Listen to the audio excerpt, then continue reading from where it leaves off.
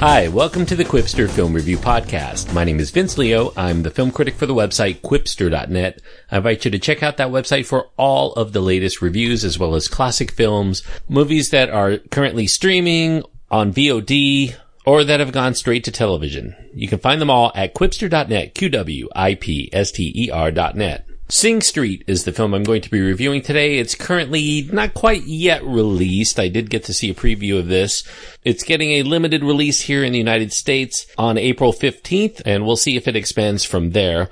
Sing Street is a drama/music film. Some might even classify it as a musical. I think only one scene may qualify it as that, but it definitely does surround the world of music. It's a PG-13 rated film because of thematic elements that include strong language and some bullying behavior, a suggestive image, drug material, and teen smoking. The runtime is an hour and 46 minutes.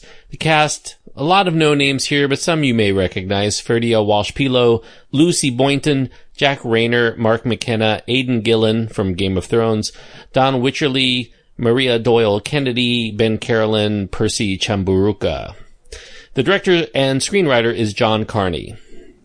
Sing Street set in Dublin in 1985. Most of the film surrounds teenage dreamer Connor. He's a new student in a Christian Brothers school that writer-director John Carney also attended during the same year, called Sing Street. There, Connor experiences hard knocks with bullies, an over-petulant Catholic headmaster. Those times while he's at school are equally as turbulent as his home life because his parents are struggling with a lack of finances, and they do eventually drift apart in their relationship.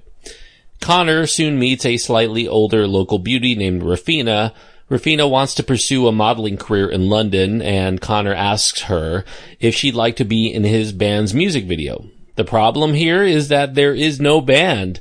So in order to win Rafina, he's going to have to put the proverbial music where his mouth is and put a band together. So he puts the word out, gets a group together, a group that's very similar to a lot of other bands in the mid-1980s. New romantic and synth pop bands like Duran Duran, Depeche Mode, The Cure, and Spandau Ballet are influences. And Connor and his new band make the music based on his lyrics, using Rafina as his muse, and with Connor as the frontman, soon the band named Sing Street is born.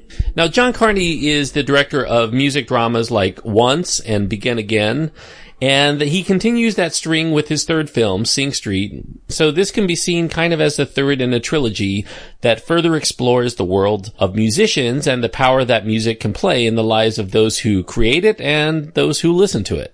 Carney here is returning to his native Ireland, and this one's much more of a serial comic crowd pleaser than his previous efforts, but I do think it's an effective one. He dabbles here with the tone being a musical, but he does so in a way that doesn't actually cross the line and become a strict musical outright. There is one daydream sequence in which it poignantly reveals how music is often seen by the artists that perform it as a means to make their wishes come true, but for the most part, most of the music is done either on stage or in rehearsals or while shooting a music video. As with all of Carney's movies so far, there's also a love angle at the core of the emotions that are within the course of the movie. Though I do think that the love story here directly ties in with the main theme of the movie, which is that the impetus for many young teenage boys to start a rock band to begin with is specifically so they can meet girls.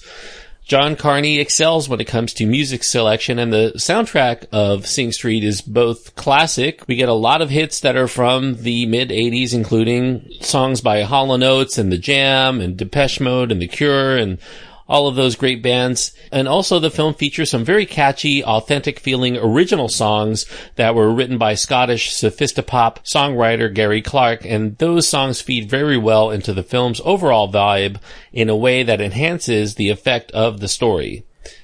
Perhaps the original songs might even be too good for a novice band to believe in the course of this movie, because nearly every one of their efforts could have climbed the pop charts, but nevertheless, I do think that it works within the course of the movie because it is kind of a dreamer's movie, so you're willing to suspend your disbelief for the overall good cheer of the rest of it. John Carney does continue to get great use of locales, as with his other films.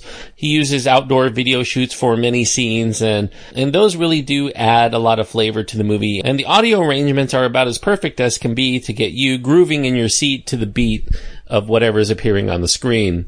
Sing Street is nicely cast. It has a very likable and very apt troupe of young actors. Many of the young actors have never actually acted before, including the star, Ferdy Owash-Pilo. And there are a couple of veterans, Aidan Gillen, Jack Rayner, Maria Doyle Kelly, just to name a few. But for the most part, the young boys are fresh off the street. Some of them even have a tie-in with the community in which this film is set.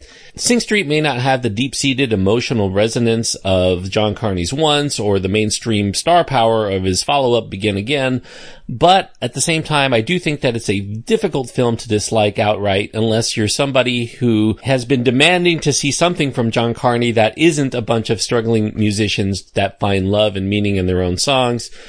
Carney says that the next film that he does is going to divorce himself from this triptych of music films, but that awaits to be seen. He does them very well. I hope that even if he does step away from them for a little while, I do hope that he does come back to them from time to time, because there's really not a lot of people doing this kind of material. Even if it's the thing that he does it very well, and I would look forward to seeing more in the future if he so chooses. I do think that the look and the feel and the references of the 1980s also makes this a very fun film for those who are nostalgic for the era of big hair, androgynous performers, and very cheesy music videos, at least by today's standards. So the film is every bit as fun as the decade that produced its inspiration, and I'm giving Sing Street 3.5 stars out of 4, and 3.5 stars on my scale means that I do think that it is a film that is worth going out of your way to see if this at all sounds appealing to you. It is a fun movie. I think that if you go with your significant other or a group of friends, that many of you will have a great time with it, and maybe even buy the soundtrack once it's all said and done.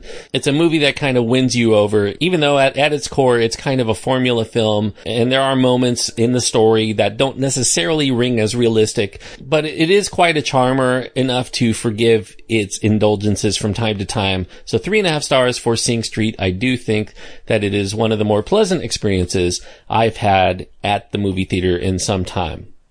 Thanks everyone for listening. I hope that you enjoyed the review. If you did, I do encourage you to click the subscribe button, and you'll continue to get all of my reviews downloaded into your podcast player throughout the year.